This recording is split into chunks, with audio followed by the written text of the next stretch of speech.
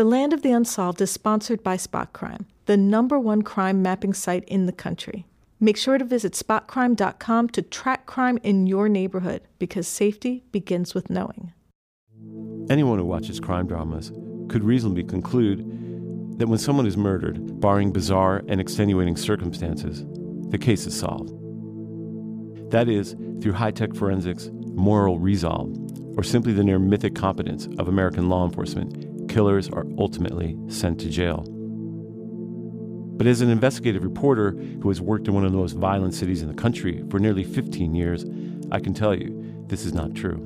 And that is the point of this podcast, because unsolved killings represent more than just statistics. It's a psychic toll of stories untold that infects an entire community. The final violent moments of a victim's life that remain shrouded in mystery. I'm Stephen Janis. I'm Taya Graham. And we are investigative reporters who live in Baltimore City. Welcome to the Land of the Unsolved. This callous coward with a gun in his hand shot a cop in the head tonight. My heart grieves for Detective Sean Suiter.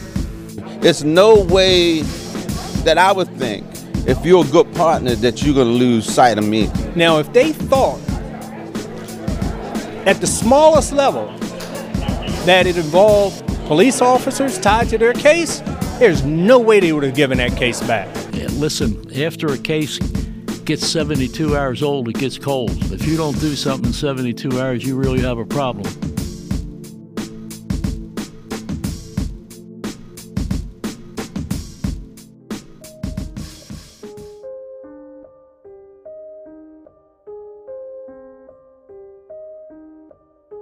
Welcome back to the Land of the Unsolved, the podcast that examines both the evidence and politics of unsolved murder. Today we're going to do two things: give you a preview of our next case and discuss new evidence in the shooting death of Detective Sean Suiter. Joining us later for that discussion will be Afro newspaper editor Sean Yost. But before he joins us, we want to talk a little bit about our next case, the life and death of Jody LeCornu. We decided to take this case because it touches on two facts that are important to this podcast: the vexing mystery of an unsolved case and the inexplicable politics that often engulf it.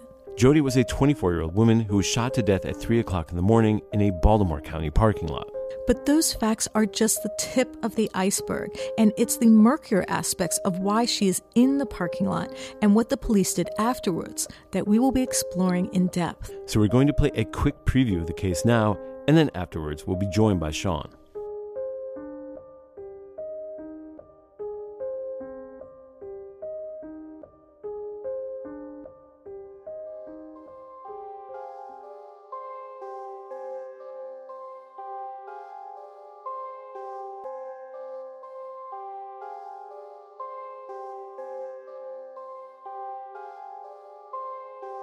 March 6th, 1996. Just inside the Baltimore County line at a 24-hour grocery store where the scattered customers and skeleton staff witnessed a scene that must have looked odd. It was snowing, 3 o'clock in the morning, when a car drove across the parking lot, turned slightly toward the store, and then suddenly stopped, a few yards from the entrance. But then, inexplicably, a white BMW pulled up behind it. A man described as African American parked, casually stepped out of the vehicle, and reached into the driver's side window. He then removed something sitting on the dashboard, then just as nonchalantly gets back into the car and drives away. But the car, now parked askance to the store entrance, remains behind, its engine running, an occupant slumped over the wheel. So as the scene unfolds, the stragglers and the cashiers soon realize that what they saw was not just odd, but terrifying. They were in fact witnesses of the last moments of a young woman's life, that sitting in the car now motionless in front of the store was a 24-year-old bank teller who had been shot in the back and left for dead. And that the scene unfolding in the front of the store was the beginning of a mystery that would last for decades and raise questions about the fate, circumstance, and destiny that would haunt the family she left behind. In fact, one can imagine the scattered witnesses wondering who was this young woman now lying dead. How did she get there? And why was she shot execution style in the vacant parking lot of a suburban grocery store? That was the question that began that night on a cold, desolate evening in 1996. Who killed Jody LeCornu and why? You know, people are like, why are you doing this? It's killing you. It's not going to bring her back. But then I say, well, how could I not do it? I knew that she was living in Towson and going out at the Tavern Lab, but I had no idea to the extent of what was going on. Well, her being on a lot at that time of the morning and putting the window down on her car to talk to someone, that's highly unusual. She's shot in the back, and the killer or killers still on the loose. I internalized that last discussion we had. To this day, I mean, intellectually, I know that we're all grown people and responsible for our own actions, but emotionally, I still believe that had I kept my mouth shut and just went to work, we wouldn't be having this discussion at this moment.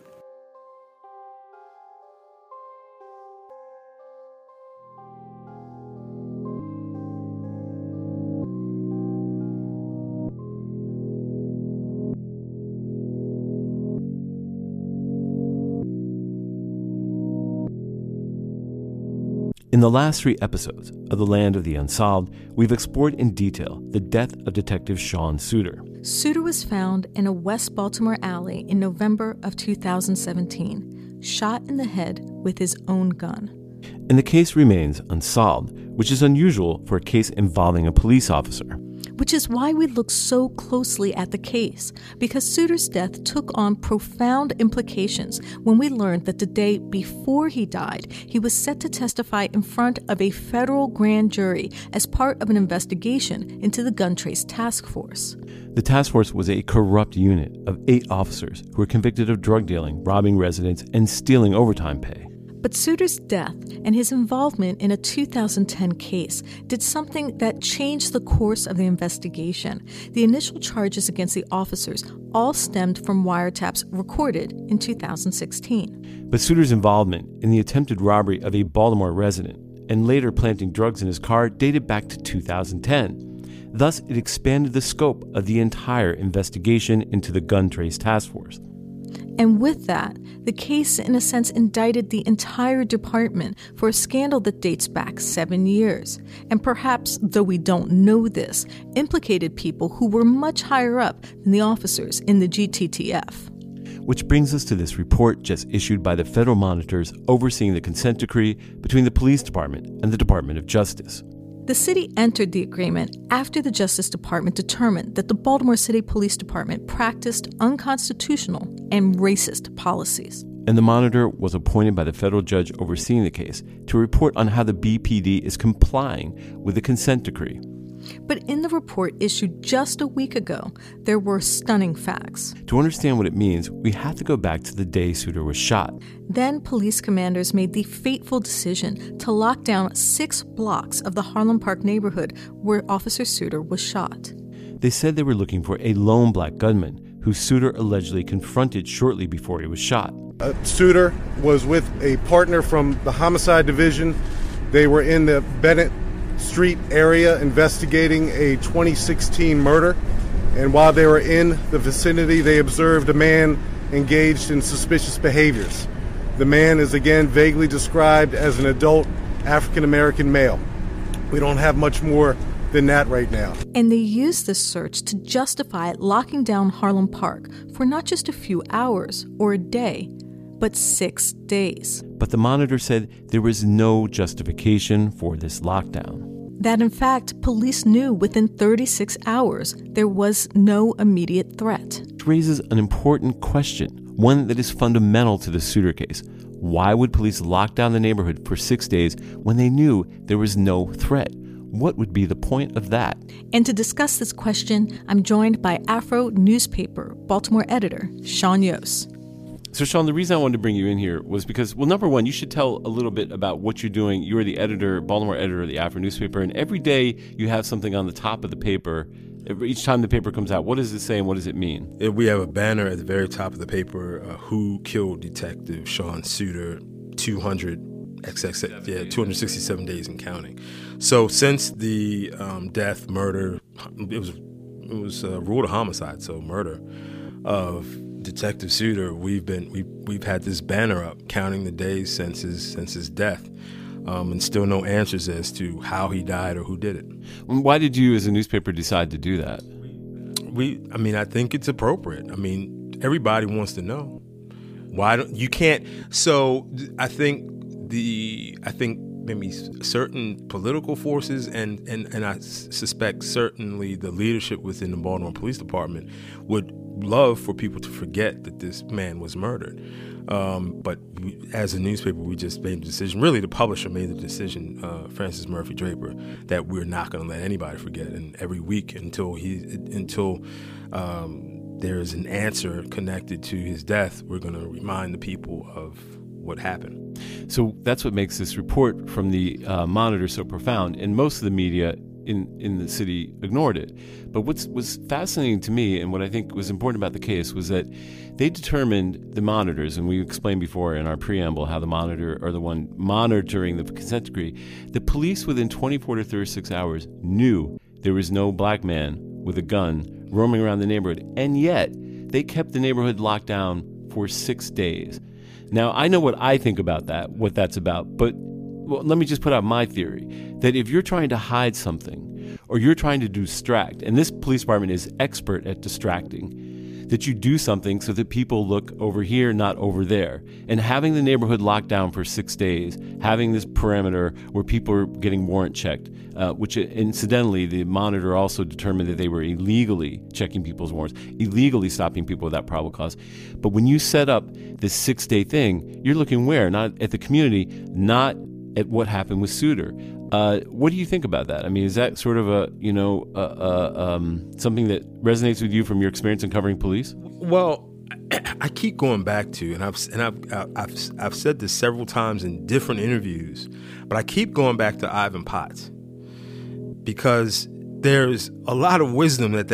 And Ivan Potts was arrested by the Gun Trace Task Force, right, which is the whole root of the Suiter case. Exactly. And Potts said. He said a lot of profound things, but one of the things that he said was the Baltimore Police Department, to your point about distraction, is expert at steering the pot, keeping things steered up in the community, as opposed to service and protection. They keep elements in the Baltimore Police Department, keep things steered up in the community. It's almost as if it's good for business as far as they're concerned. And that's what think about that. Yeah. If they made the determination that this guy with the hooded white striped jacket didn't do it, that was right. That was the only description, right, that they had coming out of the community. So why keep the community locked down for 6 days? And Tay, you were at a meeting in Harlem Park that we talked about in the previous podcast, where people, came to a church. The Civilian Review Board went into the community because it was so acute. And what were people saying? This was something that had a profound impact on the community, correct? Absolutely. Senator Joe Carter was the head of the Civilian Review Board and called a community meeting so people could discuss what happened during that lockdown. And the people that were there were deeply affected. I remember one mother who was actually on a trip out of the country, and she knew her young son was alone in Harlem Park, and she knew that the police were stopping young black males every day, and she was scared to death for his life, that there would be some kind of interaction or altercation with the police department during this lockdown period. And there were others that were very much upset by the fact that they were stopped, that they were carded, that they were asked to show the papers that they were supposed to carry to prove that they were residents of the Harlem Park neighborhood. Residents were really upset, and things that might seem small, like not getting your mail delivered on time, it was just insult to the injury of having your neighborhood cordoned off and turned into a mini police state. It made all the more extraordinary that at that time, the police department was under consent decree for practicing unconstitutional and racist policing policies. But the one thing that stood out to me, and the reason I brought this up that a gentleman said that evening, was he said that the decision to lock down a neighborhood was not made by the officer on the street or the homicide detectives. That was made at the highest levels of the police department. He said they don't make those decisions. So when the highest part of the police department is saying, let's lock down that neighborhood, what were they trying to hide when it came to Suitor's death? And that's the question, I think, that we're here. What are they trying to hide? That's the exact question. There are no coincidences, at least. No. And when you make the statement, and there's evidence, empirical evidence to demonstrate it, that the command staff or leadership in the Baltimore Police Department, rather, don't make those types of tactical decisions, I guess. Then why? So that's an extraordinary action, right? You know. So why this extraordinary action? I mean, people could look at it two ways. They could say, well, it was an extraordinary action because a police officer was killed. Or they could say it was an extraordinary action because they were trying to cover up what happened with that police officer. Well, let's be clear. During the trial, of the 7 officers of the gun trace task force, 2 of the officers, Daniel Herschel and one other guy. Who was the other guy? No, it wasn't Jenkins. It was, I can't remember. But there were 2 trials of 2 officers. And it got awfully close to the top because people were giving testimony and making intimations about the head of ID, about the commissioner, all being tacitly involved in knowing that overtime was being given for not working. So I think that when the word got out that Suitor was found shot in that alley, I think the police did 2 things. I think they created this suspect, which they have never been able to tell us. We did a story in the Afro about that. No one has been able to identify where this came from, right? Extraordinary evidence that they made public, and no one's ever been able to say it. And I think, number 2, they were worried about something getting, that Suitor was going to open up a can of worms. Well, I don't think there's any doubt about that. And then if we take it even further, the resignation of D'Souza. The former police commissioner, Darryl D'Souza, who served about 6 months and resigned amid accusations that he didn't file taxes, but it turns out there might be more to it. Oh, yeah. I mean, D'Souza, it seemed clear to me, and I think you all would agree, D'Souza was leaving breadcrumbs at a few different instances about what happened to Suitor, and maybe information about the gun trace task force. And it always seemed like some cryptic statement he would make about those 2 incidents. And lo and behold, when it initially comes out about his taxes, the first read was, oh, it's gonna be taken care of within a day. I back my commissioner. 24 or 48 hours later, it was basically over. So what happened? How did we make the transition from this is a tax issue that can be easily resolved to I got to resign? So it seems clear to me that it was something beyond income taxes that forced him out as the commissioner of Baltimore City. And Tay, you were at a press conference with me, and Sean, you were to your point, which you're very right. It's very interesting. It was the first time I heard this. Police Commissioner D'Souza referred to it as the unfortunate incident. He was doing this in the context of the launching of what is known as the Independent Review Board, which is looking into the investigation. And he kept saying the unfortunate incident. And then when I asked him, where they got this information, you remember what he said? Right. He couldn't actually tell us where that particular tip came from, why they were saying that there was a suspect that was so specifically described as an African-American male in a dark shirt with a white stripe. So if our police commissioner doesn't have the information as to who does have it?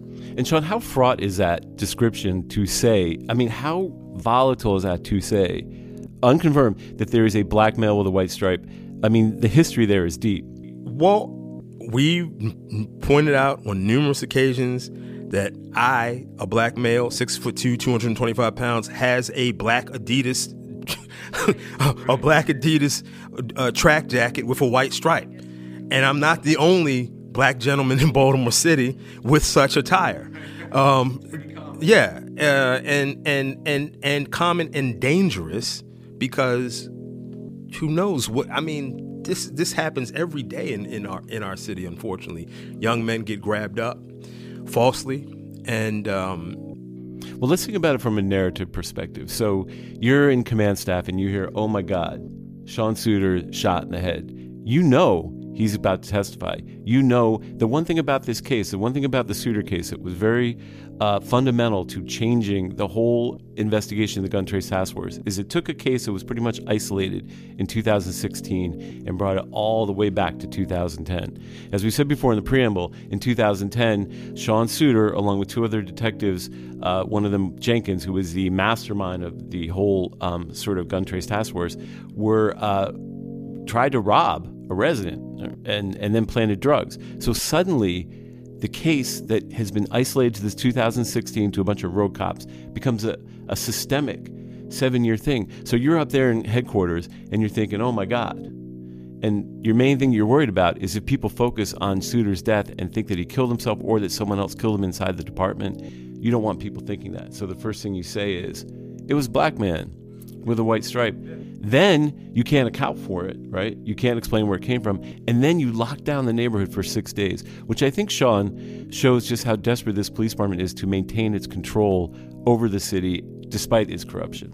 Yeah, and I mean, then, most recently, we had a story 2 weeks ago in the Afro of this, another Baltimore cop accused of selling dope, this time out in Baltimore County. Yeah, expanding the reach of the Baltimore. Right. So I think the overarching question for a lot of people, one of many, is how deep does this go? How deep is this corruption? How deep is this culture of misconduct in the Baltimore Police Department? And I think the answer that a lot of people fear is that it's almost endless. That we haven't. I think the fear of many people is that we have not reached the bottom. Well, and as we know, the federal prosecutors subpoenaed more records from D'Souza, and we will be following it to find out what happened, because I think that is the case, and I'm sure that the powers that be would like it to go away, but it didn't go anywhere. So, listen, I appreciate Taya and Sean, you joining me for Land of the Unsolved. This is sort of an addendum to what we're doing, but we thought it was such an important development that we had to add it to the show so that people could keep following the case. And we will continue to follow it. And believe me, the Afro is going to continue to put Sean Suiter on the front until the Baltimore Police Department decides it's going to tell the truth, which when that happens, the city will implode. So thank you, Sean, for joining us. We appreciate it. And thank you, Taya. And thank you all for joining us on the Land of the Unsolved.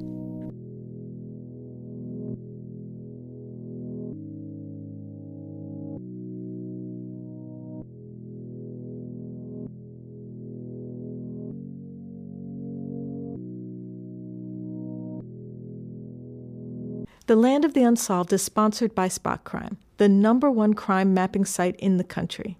Make sure to visit spotcrime.com to track crime in your neighborhood, because safety begins with knowing.